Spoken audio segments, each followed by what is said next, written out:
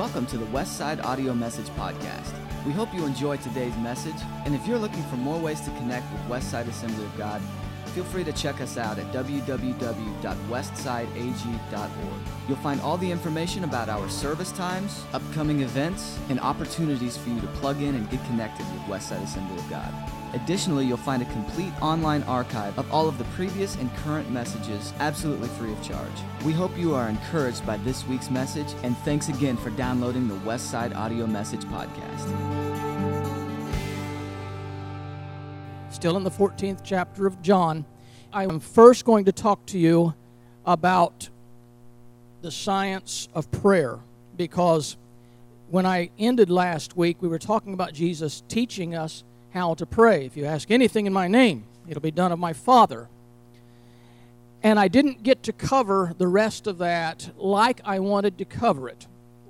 When I get that out of the way, just give me about 10 minutes for that, I want to move on to the next section, which is about the Holy Spirit, or the Greek word there, when it is translated comforter, advocate, helper, whatever translation you may have, that the Greek word there is parakletos, and our English word is paraclete. Everybody say paraclete. Somebody said parakeet. I know they did. This is not parakeet. This is paraclete. And we're going to deal with the Holy Spirit, the paraclete, and explain that. And I'm going to ask, why is the local American church so powerless? What's the problem? And that's where we're going to end up as I've laid out a roadmap for you today. In the 12th verse of the 14th chapter, Jesus said, "Very truly I tell you, whoever believes in me will do the works I have been doing." And we dealt with that issue last week. They will do even greater works than these because I am going to the Father. May I pause there just for a minute to reiterate from last week that we should not make the mistaken notion of trying to look at the kind of miracles that Jesus did and then figure out what kind of miracle does he expect me to do that's greater than anything he did. That's the wrong thinking on this. What he is expressing is that the work that we would do as a church in evangelizing the world would be the greater works, period. Now, we don't all go around raising the dead. It happens sometimes by the sovereign power of God. But when the church is doing what Jesus expected the church to do, we are doing the greater works that he promised us we would do. And Jesus said in the 13th verse, "And I will do whatever you ask in my name, so that the Father may be glorified in the Son. You may ask me for anything in my name, and I will do it." And I know that the heading of this section, when it says the science of petitioning prayer, sounds like one of those modern-day formulas telling the people the secret of answered prayers, and this is how you do it. We like formulas, unfortunately.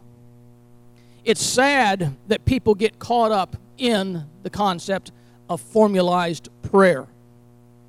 That mentality causes people to focus more on using the proper words, fearing if the prayer is not properly constructed, you may not get your prayer answered. And it almost becomes superstitious that if the prayer is properly formulated, God has to answer us. And if he doesn't answer us, we must have not spoken it right. One of the mistaken notions in placing undue stress on the way we pray is, do we pray to Jesus or do we pray to the Father?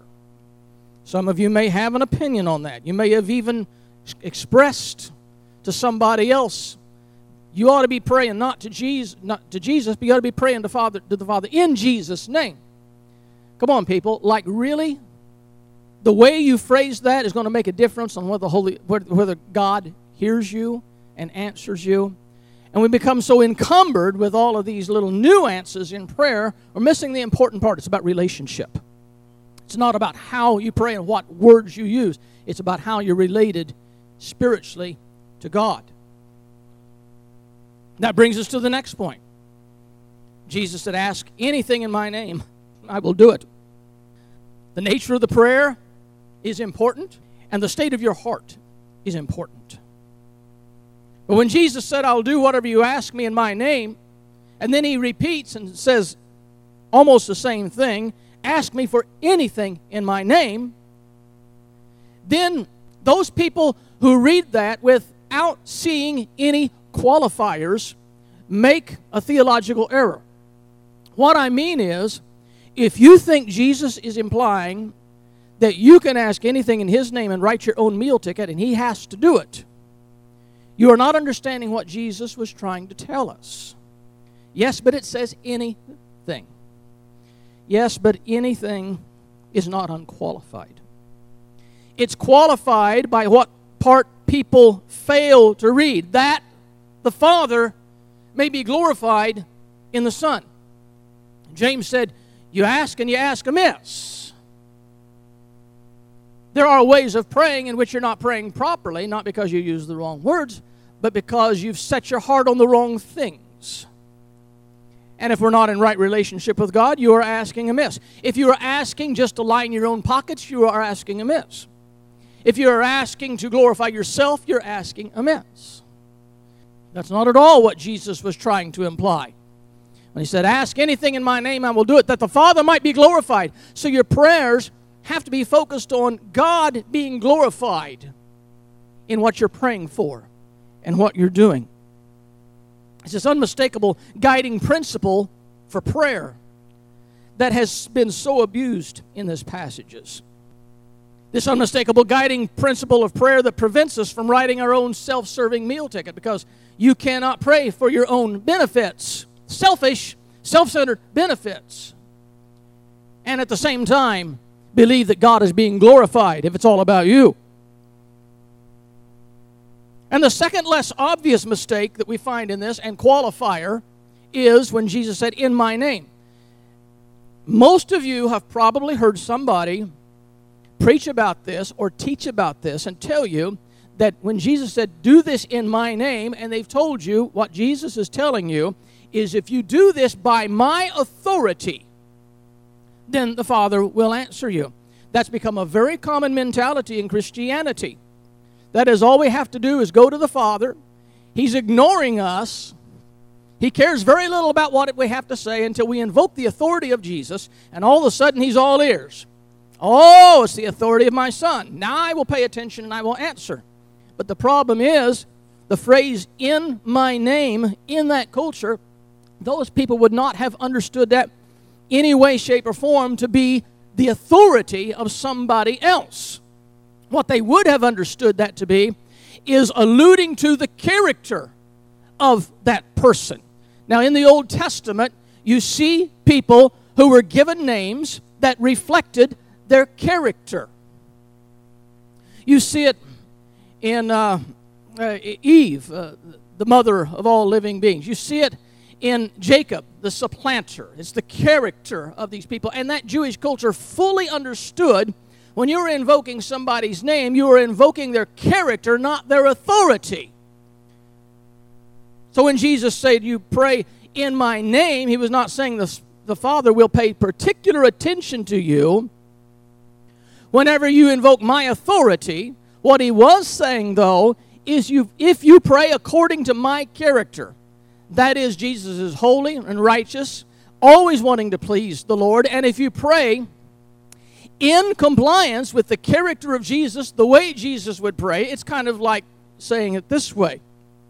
It's not the what would Jesus do, even though that's valid. It's what would Jesus pray.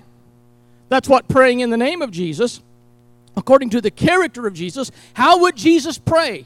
What would he ask for? What would be his purpose and his mission? And I think I've kind of cleaned that part up so I can move on to the next section about the Holy Spirit. Once again, everybody say Paraclete. How many don't know what you're saying? Jesus said in the 15th verse, if you love me, keep my commandments. I will ask the Father, and he will give you another advocate to help you and be with you, the Spirit of truth. Remember that. Keep that in mind. The world cannot accept him because The world neither sees him nor knows him. So the world will not understand your perspective of the Holy Spirit. They will be totally baffled by your recognition of the Holy Spirit, by your motivation and empowerment by the Holy Spirit. The Spirit of truth. The world cannot accept him. It doesn't know him. It doesn't see him. But you know him, for he lives with you and will be in you. Verse 18, this is so important. I will not leave you as orphans. I will come to you. Before the long, the world will not see me anymore. But you will see me, because I live, you also will live. On that day, you will realize that I am in the Father, and you are in me, and I am in you. Whoever has my commands and keeps them is the one who loves me, and the one who loves me will be loved by the Father, and I too will love them and show myself to them. Now, what Jesus is talking about is leaving us with a valid resource, the Parakletos, the advocate, the helper, the Paraclete. It's been translated many different ways by different translators. The counselor, the comforter. The problem with these words is none of them fully embody what Jesus was saying when he said Parakletos. And so we fall short with these very limited words that we use to translate that. They don't give an adequate, complete picture of what the Holy Spirit does. The word helper seems to have a subtle implication that you're going to do the work and he's just going to be there and attend to you. You're in charge. He will help. Now, I'm not saying people believe that, but I'm saying it doesn't quite fully describe it and define it, because it leaves open this possibility that somebody may misunderstand. You're doing it, he's just going to be there to help you. And certainly we understand that's not at all what the Paraclete is about. The word comforter, while expressing one very important facet of the Holy Spirit, is too limited to fully express Parakletos. He does comfort. We know he does. But that's not all that he does. The word advocate is a legal word, and it points to another facet of the Holy Spirit's work on our behalf. We often fail to understand how that advocacy works.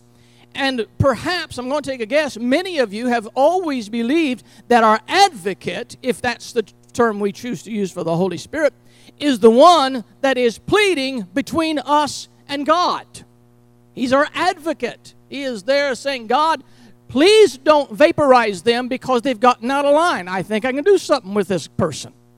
That's not the kind of advocacy that the Holy Spirit brings. He is not the advocate to the Father in our behalf. Jesus did that. He advocated for us. He completed the work. What the Holy Spirit does is he advocates to the world in our behalf and in the Father's behalf. So the advocate is a good word, but we often fail to realize the arena and the description of that advocacy.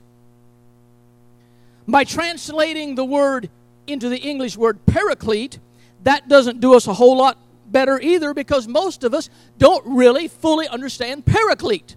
So we have a problem here. There's not a single word we can use here that for we Americans in the 21st century fully describes what the Holy Spirit is doing. But leaving it as paraclete, at least if you want to pursue the meaning of paraclete, leaves it open to the fuller definition.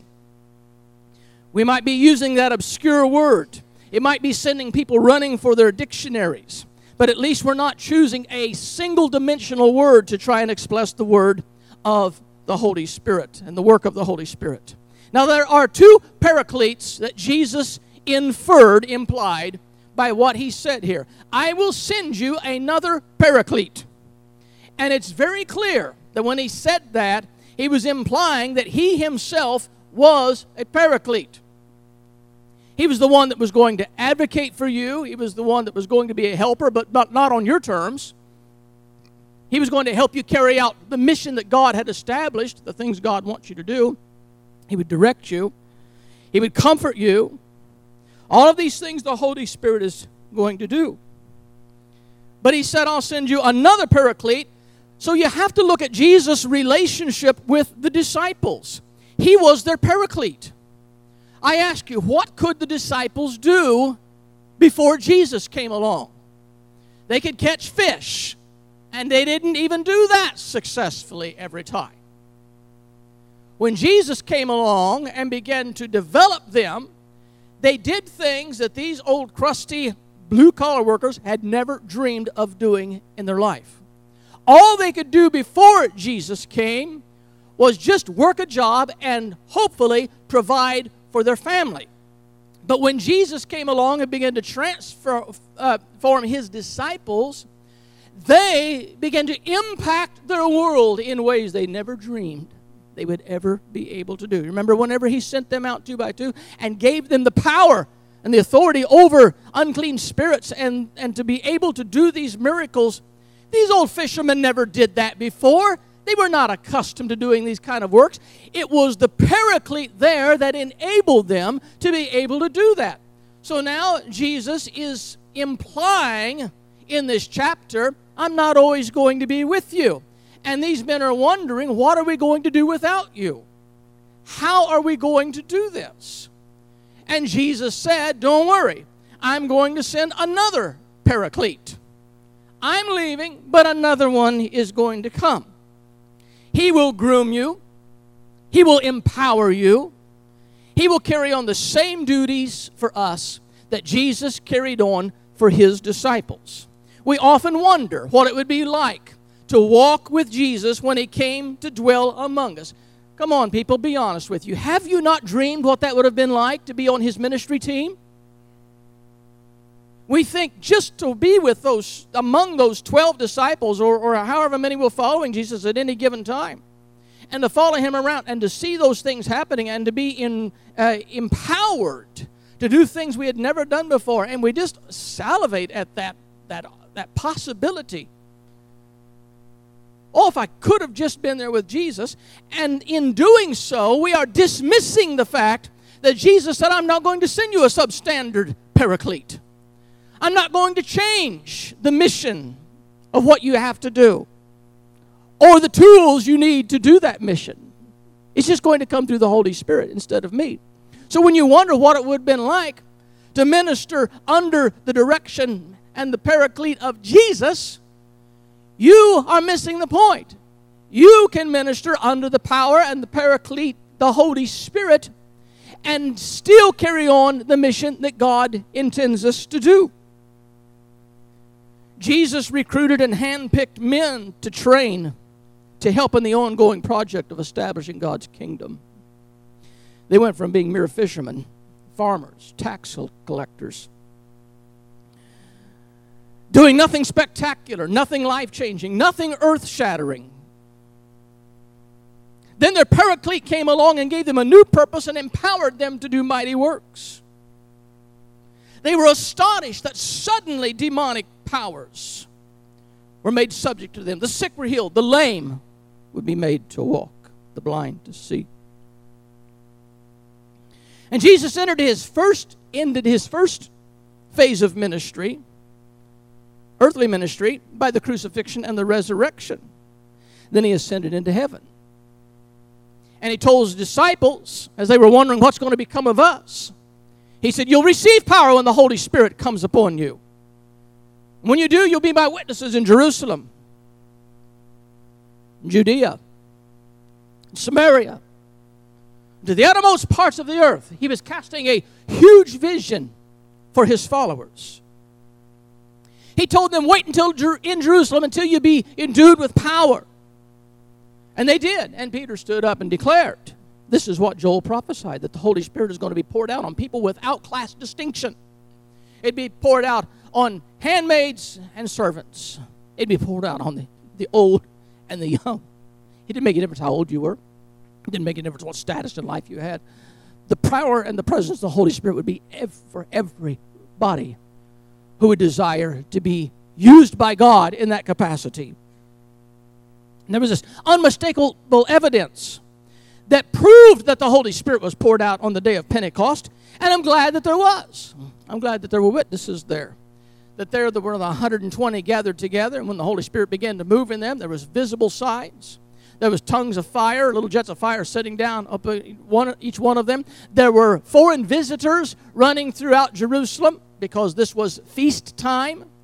And coming into Jerusalem, they heard these locals speaking in their own language, and they bore testimony to how amazing that was. How is it that they were doing this? So there was evidence as the Holy Spirit was being poured out that was undeniable. The Paraclete had been sent. The Paraclete has been here. Every generation does not have to pray for a new Pentecost. Every generation has to walk in the power and the relationship with God because the Holy Spirit has already been sent. We don't have to tarry in Jerusalem anymore. I know that we have been thinking for years in Pentecostal churches about getting this personal experience with the Holy Spirit when we come down and we pray through. And we get the gift of tongues because that's a part of the theology of the Assemblies of God and the Church of God and the Four Squares, this evidence of speaking in tongues because of the endowment of power by the Holy Spirit. There's a problem with that. Is I have, throughout my ministry, I have seen repeated cases of people who have spoken tongues who could also give you a tongue lashing a few minutes later. I have seen repeated incidents of churches who were tongue-talking churches that didn't have enough power of God to blow the fuzz off a peanut, because it's not all in speaking in tongues, but it is in walking with God, in walking with the power of the Holy Spirit, in fulfilling the mission God has given us, and knowing that if you're going to do the work He has assigned us to do, there is a Paraclete. He will make sure you have the tools to get that done. So why is the local American church so powerless? Here's a fact. Number one, God still has a work that He wants done. Can everybody agree with that? We're still under this divine direction to take the good news of the kingdom to a lost and hopeless world. That hasn't changed. The work has not ceased. The project hasn't died. God prepared the church to carry this work out from generation to generation. It's ridiculous to think we have to come to the end of our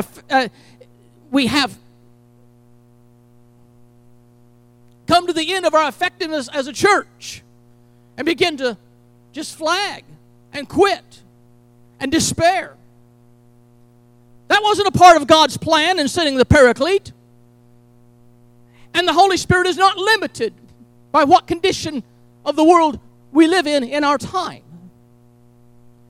And so for us to despair, if we're ever tempted to despair, and think in this post-Christian era that we're living in, whenever in the United States that the number of people who call themselves Christians who attend church is declining every single year and has started around the end of the 20th century, the beginning of the 21st century, starting to see a steady decline. Most major denominations are in decline.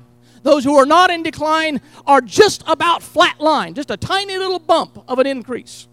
It's a little deceptive because we see these mega churches springing up where 500 people, 1,000 people just started a few years ago, and all of a sudden they're just everywhere. And we're thinking, my goodness, the church is just blossoming. But across the board in the United States, many people are dropping out. More people are dropping out than are showing up in mega churches. And part of the problem with this is people are drawn to sensationalism. And the local church is not drawing people because they don't have the momentum to present sensational things. So everybody's going where all the noise is. But where's the Holy Spirit? Where's the work that God has challenged us to do? Fact number 2, the Paraclete is still here to ensure the successful mission of the church. The first Paraclete ascended into heaven, But the second Paraclete, helper, comforter, advocate, whatever you want to relate to that, has come. He's here to empower the church. He descended on willing vessels with irrefutable signs on that day of Pentecost, and he's been here every day and every night, 24 hours a day, 7 days a week, and 52 weeks a year. Every year since that time, he's been here. He doesn't take a vacation. There haven't been eras when he's gone. There's only been eras when the church has walked away from him. But the Holy Spirit has never been gone. That same Spirit that fell on those disciples is still here today to ensure the success of the ministry of the local church.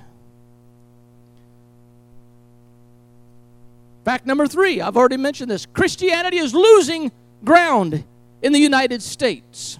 It seems the power and the effectiveness of the church is waning in our nation, with all these denominations in decline, and the morals in our nation are sliding. And we're thinking, what's becoming of this world? What's becoming of our nation? What's going to happen to the church? From a biblical perspective, I have to remind you that the worse off the world is, the better the fishing is. We have a mission to get the lost and bring them to Jesus. And the more wicked it is out there, more opportunity there is for the Holy Spirit to wake people up, to shake them up, to bringing them into the saving knowledge of Jesus Christ. So it's not like we're losing a battle because there's more wicked people than there are righteous people. It's like we're thinking, Lord, this is the best fishing spot we've ever seen as the American church. It's time for us to look at this as an opportunity and not a setback for us. So what's the problem? The Holy Spirit hasn't resigned. The mission is still active. We seem to be losing ground in America. What's the problem? I want to suggest to you, from my perspective, first of all, I suggest the church has dismissed the Holy Spirit. And when I say church, you have to understand what I'm saying. Not every local congregation has. But I would say that the composite church of the United States of America is guilty. If you take the balance of everything that the American church is doing and standing for, I think that I can say that composite summarized church is guilty of dismissing the Holy Spirit, even though some local churches are still walking in the power of the Holy Spirit. Too many local churches have lost touch with the power of the Holy Spirit. There's still some local churches doing a good work, but there's too few local churches who are actively carrying out God's mission by the power of the Holy Spirit to turn back the encroaching darkness in America. Too many churches have become entertainment centers, but there's no place for the Holy Spirit in an entertainment center. Too many churches have become social clubs, but the Holy Spirit is not interested in social clubs. Too many churches have become mainly dedicated to the social gospel. They're so busy feeding the hungry and clothing the needy and doing the good social works, but they've abandoned the truth of God's Word. That is true right in here in the Quad Cities. There is a group of churches, a network of churches, an organization of churches that is big on the social gospel, the practical clothing and the feeding. But the Holy Spirit has left their churches a long time ago, and they keep trying to salve their conscience by thinking, but we're doing good works. It's part of the problem. Too many churches have bought into political correctness instead of Bible correctness. They've compromised the truth in order to make peace because they fear offending anybody. But in the process, they cannot preach the truth because the truth cuts to the heart. The church has forsaken the truth because Jesus called the Holy Spirit the Spirit of truth. I will ask the Father, He will give you another advocate to help you and be with you forever. The Spirit of truth. Our Paraclete is the Spirit of truth. But a modern American church has dismissed the Holy Spirit. They don't need the Holy Spirit to help them hand out free meals.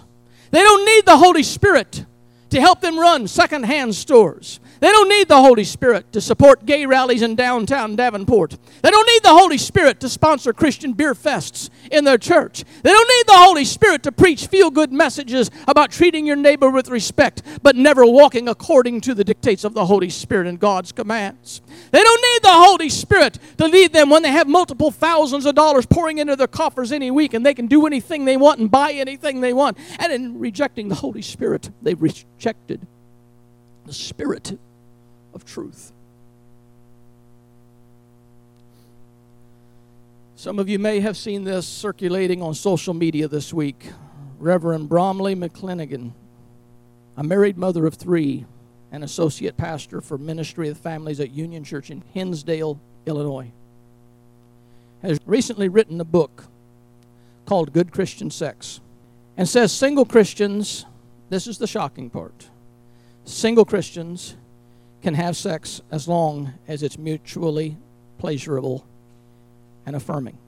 In other words, we're no longer talking about fornication. We're talking about it just has to be affirming. I'm sure she'll sell plenty of books. People want to hear that kind of stuff. It's only one example of how too many pastors, too many local churches long to please the world instead of trying to please God. They don't need the Holy Spirit to act like an alley cat. They can do that all by themselves. They've tossed out the Spirit of truth. They're peddling this soft, compromised, feel-good message to a lazy, self-indulgent congregation. Next point, the church that never looks beyond their own abilities and strength and resources. That church has a problem with the Holy Spirit. This church might be a busy church, but they're busy with their own agenda. They're not busy with God's appointed task. We simply do not need the Holy Spirit to do what is possible. We only need the Holy Spirit to do the impossible. And if we become so withdrawn into ourselves that the bottom line for our ministry ends up being how many people we have and how much money is in the bank, and that's all we can do, lock the doors and go home. It's over until we realize you need the Holy Spirit to do the impossible. We need the Holy Spirit not to do the lesser works. We need the Holy Spirit to do the greater works Jesus promised. I cannot imagine trying to turn the city of Davenport around by ourselves, but we have a paraclete that has been promised to us to help us fulfill the mission God has given us. The Holy Spirit will not abide where He is not needed or not welcomed. And I wonder if the Holy Spirit's welcome in our congregation. I don't mean to indict you or indict this church. I'm simply asking the question. Think about it. I don't mean taking a moment for a message in tongues. I'm talking about welcoming the Holy Spirit into our midst by honoring Him, by honoring truth, by respecting God's house, by engaging in genuine worship of God and not worship of worship. Is the Holy Spirit welcome in our church? Do we understand that we are as powerless as those disciples were in their mundane life before Christ if we don't have the Paraclete to empower us for our mission? We don't need the Holy Spirit for the cut and dried programs. We can do that all by ourselves. We don't need the Holy Spirit to maintain the status quo. We can do that all by ourselves. But I'm telling you, we need the Holy Spirit for Westside Assembly of God to do what God has called the church to do. We need the Holy Spirit for that. And I'm encouraging you, don't shrink from our duty. Holy Spirit, we need you. We need you, Holy Spirit. We cannot do this by ourselves. We're not self-sufficient. We're not like the Laodicean church. We're not rich and increased with goods and have need of nothing. Sometimes in Westside we are struggling day by day just to figure out how to make things work. But we're not doing it under own power. We're doing it by pleading with the Holy Spirit. And Holy Spirit, we need your help. Whenever we try to penetrate our community, we need you to be our advocate, to go before us, to advocate from us to the world and prepare their hearts for the preaching of the gospel. And on a personal level, how's your walk with God? You walking in such a way that you believe that you are prepared for God to use you? Or are you just hoping the church collectively gets the job done while you're off doing your own thing?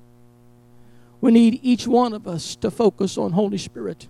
Am I where you want me to be so you can work with me? Don't shrink from our duty. Holy Spirit, we need you. Worship team, would you come?